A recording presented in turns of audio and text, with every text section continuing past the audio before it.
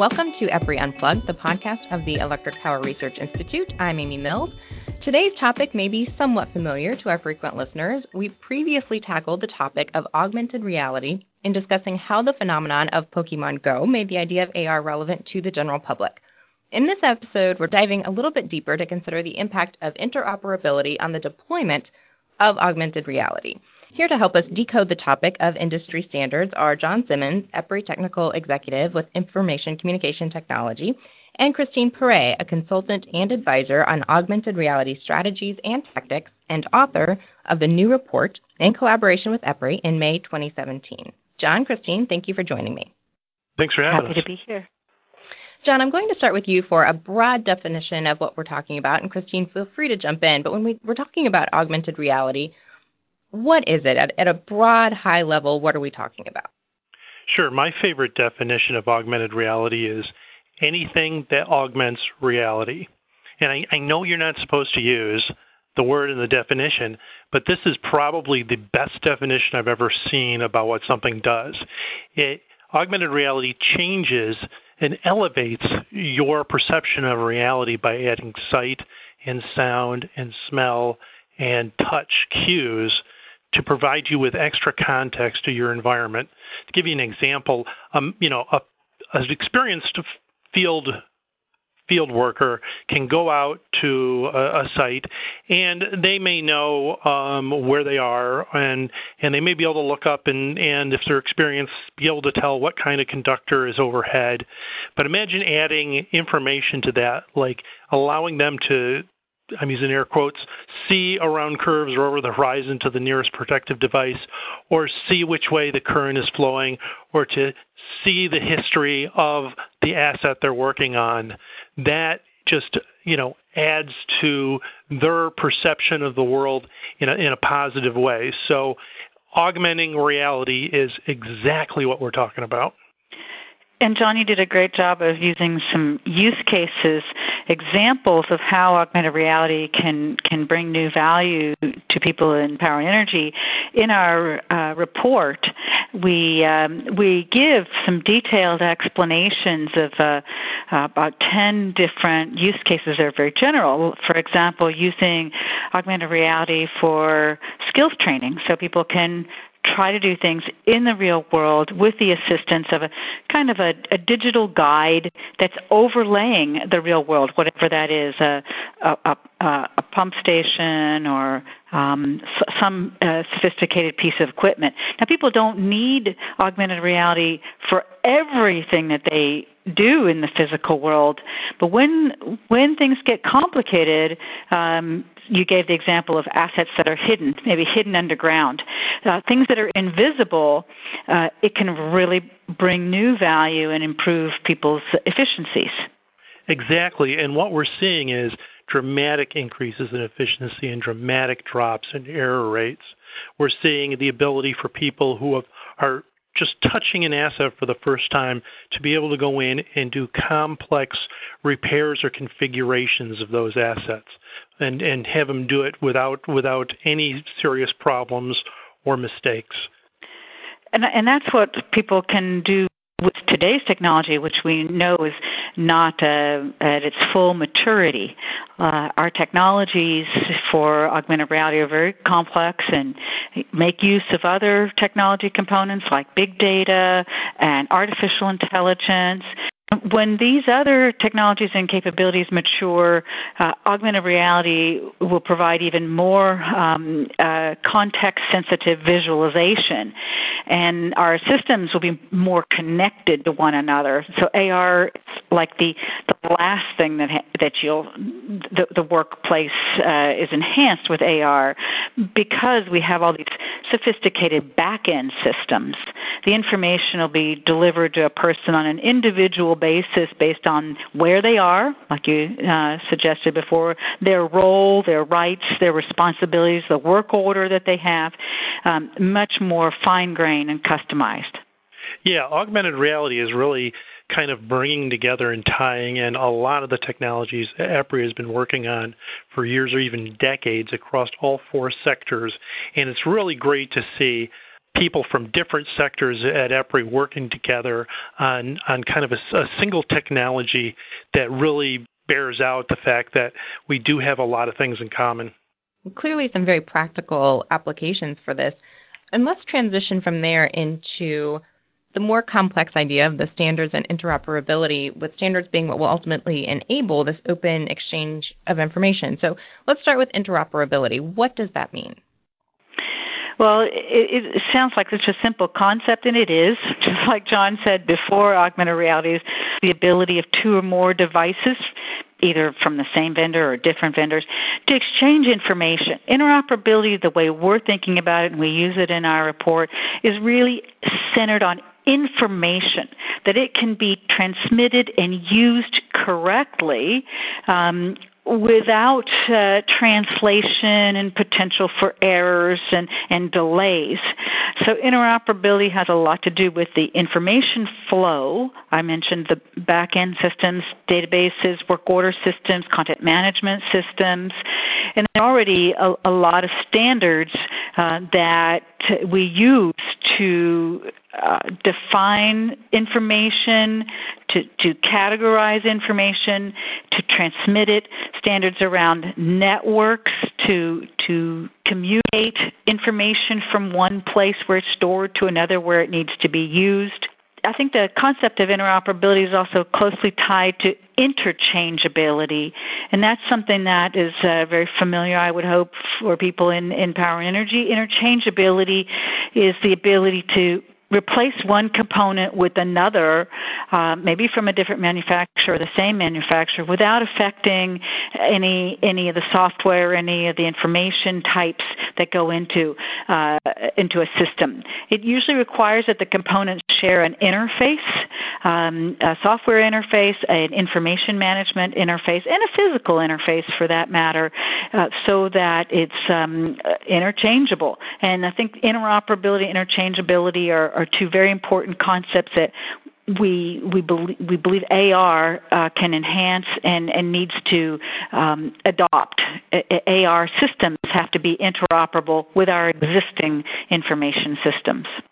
And again, this is nothing really new for the Information Communication Technology Group. We've been working on enhancing interoperability for decades, trying to develop and flesh out standards like the Common Information Model, IEC 61850, OpenADR, and a lot of other standards at various levels of the stack to bring about the ability to be interoperable and ultimately that interchangeability that Christine talked about. And let's talk some more about the standards. What is the tie back, and why are they so important to this process? The reason that standards are important is because they come about through, typically, not always, but typically they come out about through some type of cooperation. Stakeholders from different parts of a chain of information or a chain of tasks get together and cooperate and ultimately agree and codify their agreements into a specification, which is then published and becomes a standard.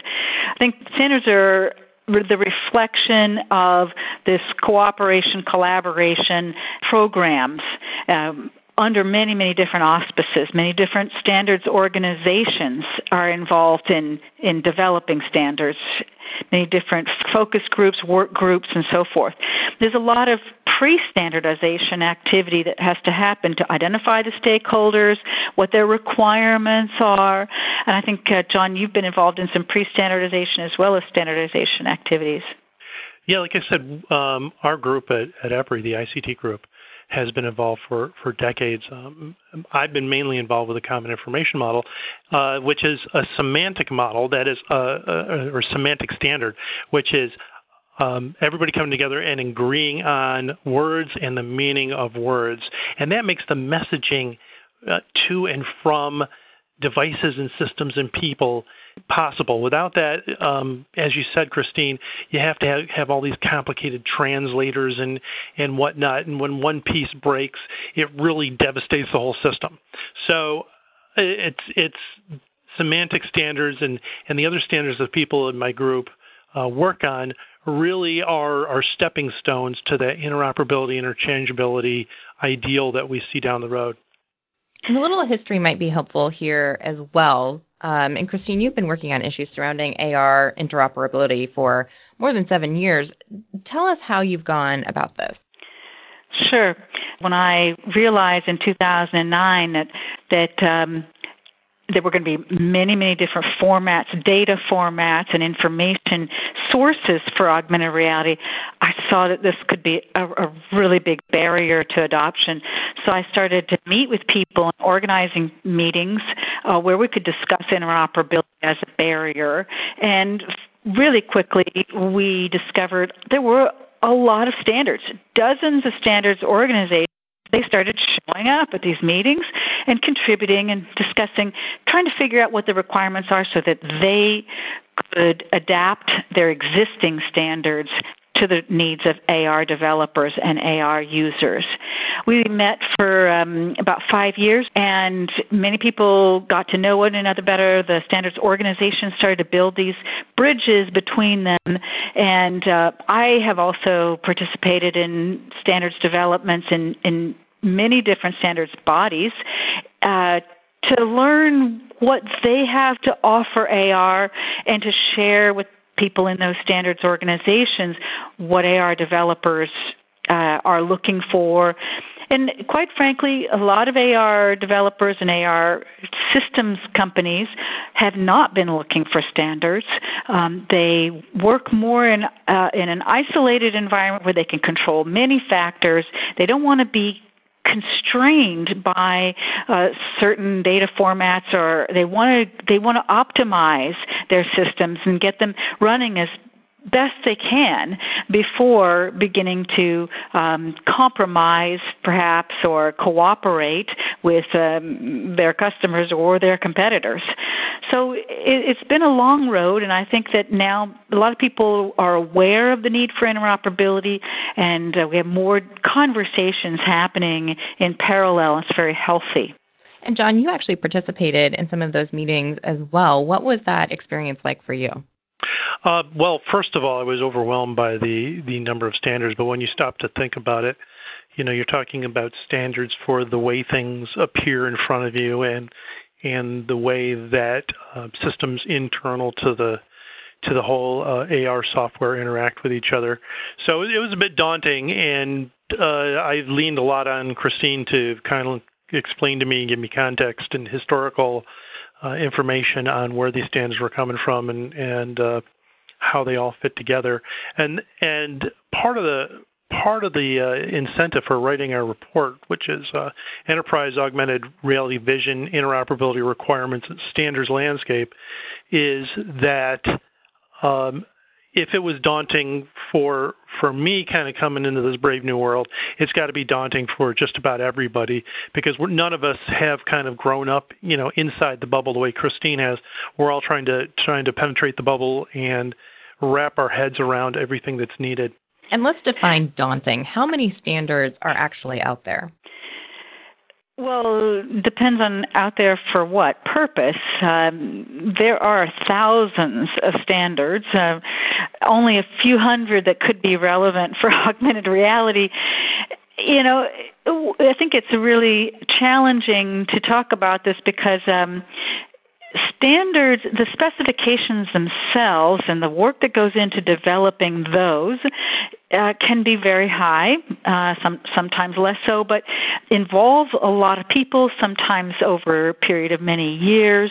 And people have the impression that standards are slow, that they cause delays.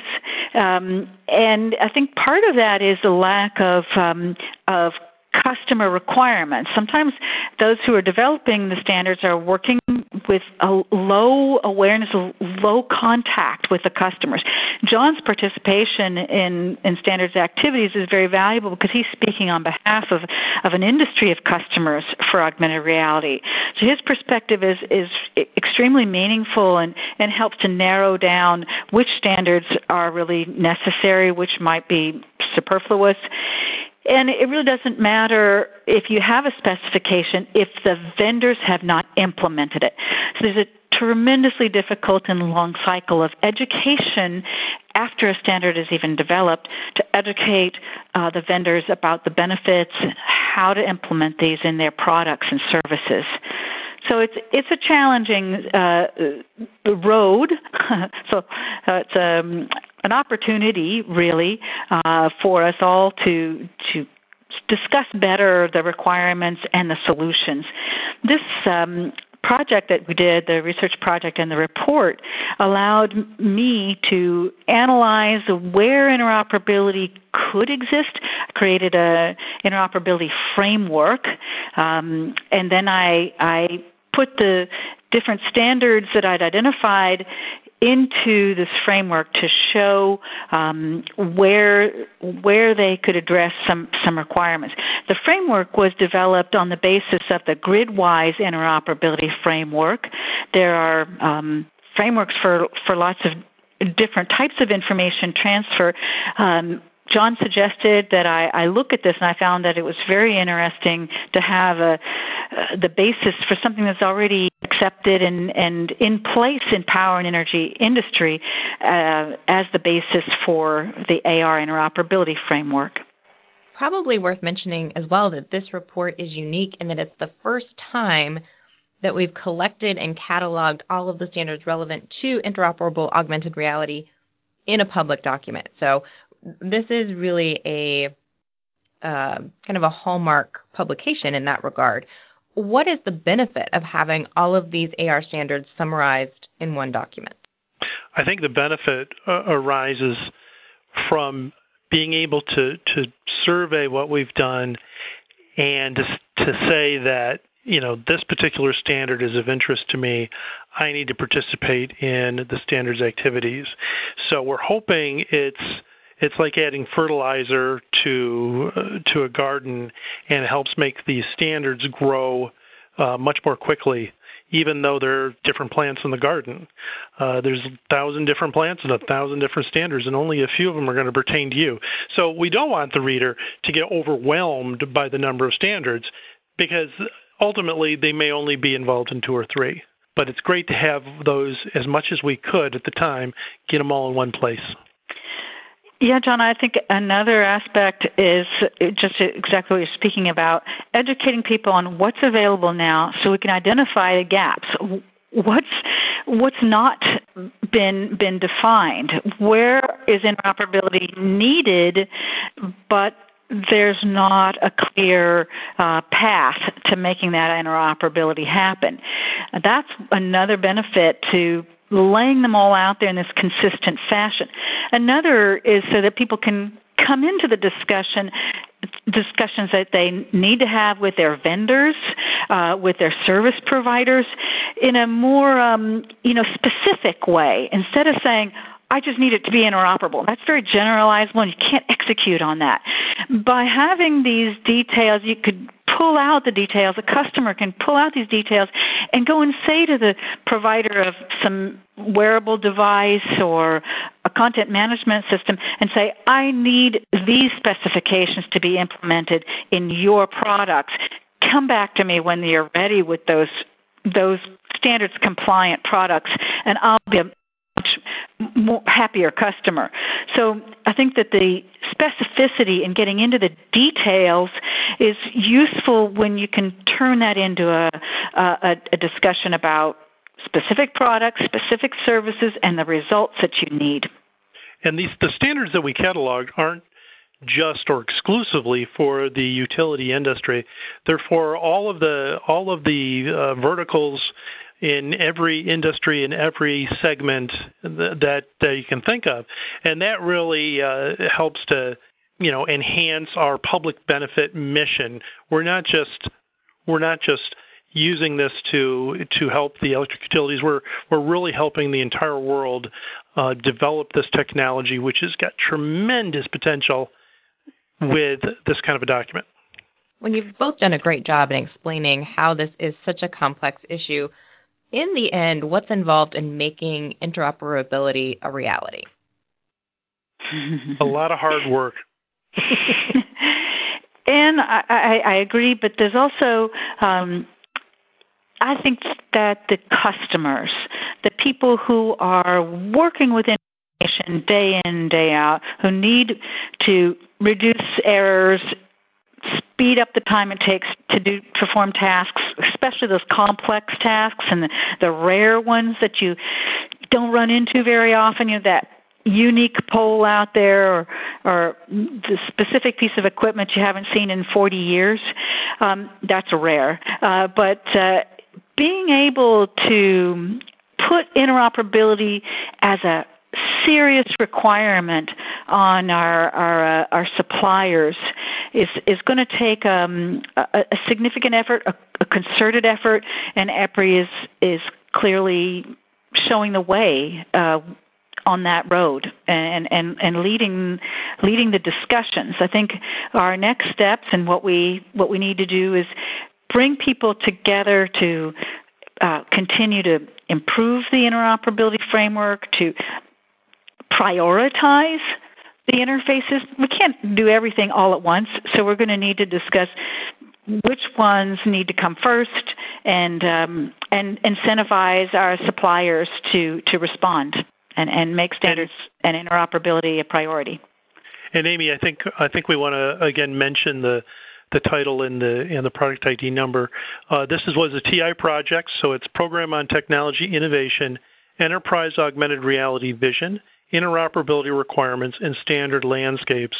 And the product ID is 300-201-0514.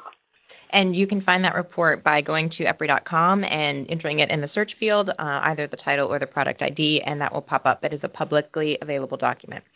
Well, John and Christine, thank you so much for your time today. This was a very interesting discussion. Thank you, Amy. Thank you, Amy. Until next time, we're shaping the future of electricity.